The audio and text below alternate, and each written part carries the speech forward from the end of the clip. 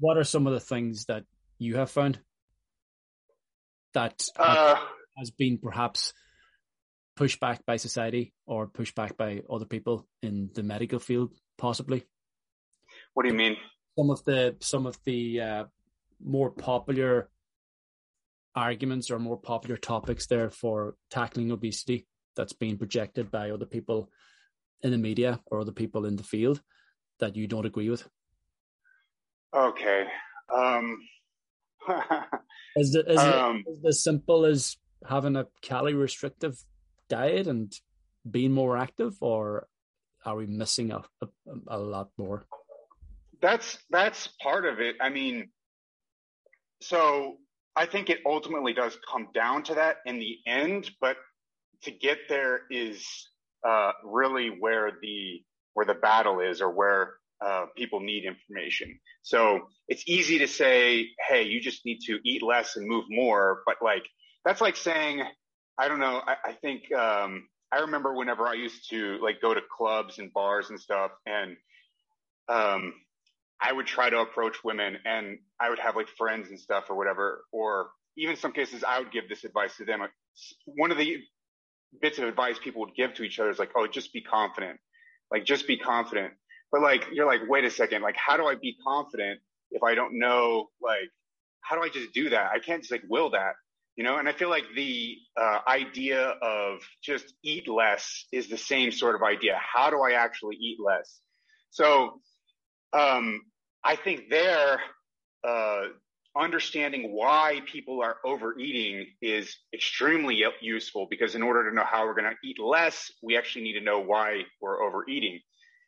The current theories that I think are the most prominent among the best in the field, the best obesity researchers, is that we have foods that are basically what they call hyperpalatable, which just means that they taste really delicious, and they are calorie dense, which just means there's a lot of calories in a small little package and it tastes really good.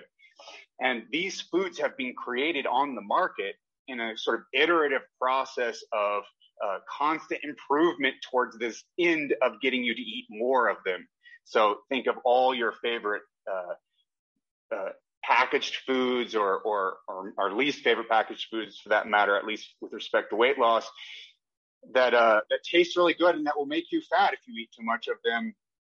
These foods have been created as a result of a very long evolutionary process of competition between different companies to get you to eat more of them. And the companies that figured out the formula to get you to eat the most did well, and the ones that didn't do as well. And then there was competition at another level again. And so iteratively, we've got these foods that are making people obese because of the market has produced these foods that sell the best. So the foods that are selling the best are the most obesogenic, and basically the market itself is creating obesogenic foods because of the competition. So yeah, what are the characteristics of these foods? I already listed two. Basically, they're hyperpalatable and they're calorie dense, and I think those are the two main ones. So if you want to try to reduce your calorie intake, you want to eat foods that are not so not so delicious. I mean, if you think of like what I have in front of me right now, I have a bowl of oatmeal, and I just got up because, as I mentioned, it's 6:15 a.m. here in the United States. It's a bowl of oatmeal. I do add a little bit of sugar on it, or not sugar, but like sweetener, like monk fruit extract, and then erythritol, and that makes it taste a little bit better. But like I don't add a bunch of oils into it in addition. You know, I don't add a bunch of butter. I can if I need those calories, if I'm like desperately in need of those calories, but I try to avoid that. So I try to make the food taste relatively good, but I don't like try to make it taste really delicious. Although I can to some degree with the sweeteners, the artificial sweeteners. So I try to limit the calorie density, and I don't try to make everything taste the most good that it can possibly taste.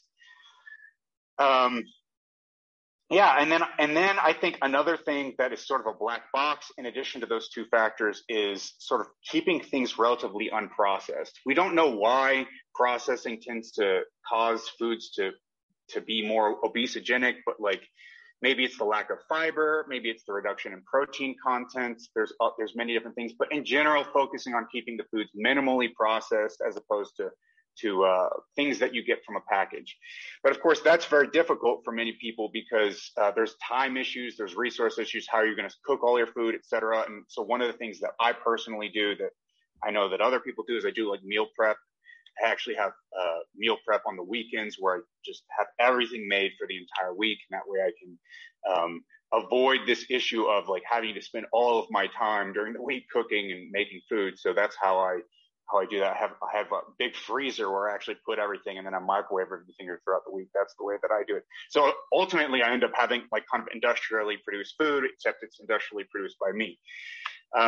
So it is very convenient, but yeah. So yeah, I think those, I would say calorie density, hyperpalatability, and the level of processedness are some of the three main issues with respect to reducing calorie intake. And then there's a bunch of other issues independent of calorie intake that also impact health. For example, sodium content, saturated fat content, fiber content, whether it's an animal or plant food, the protein content, et cetera. But yeah, as far as reducing calorie intake is concerned, the main things are going to be calorie density, hyperpalatability, and the level of processedness.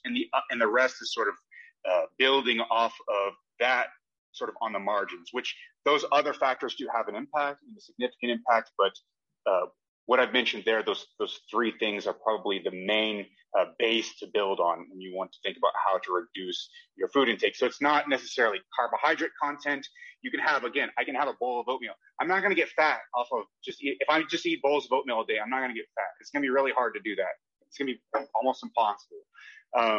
Unless I start adding like butter to it. If I start adding a bunch of butter and then I start adding a bunch of sugar, then yeah, maybe we can start thinking about getting fat off of bowls of oatmeal every day, but it's not the carbohydrates themselves. Likewise, if I eat just chicken breasts, right, I'm not going to get fat because I'm eating animal products because it's just chicken breasts. It's going to be very difficult to do that. So those are two myths. Two of the main myths is like animal products are making people fat or carbohydrates are making people fat. In both cases, it's not necessarily true because you can eat both of each without getting fat. So that's some core principles, and those are some ideas that I think are wrong. And yeah.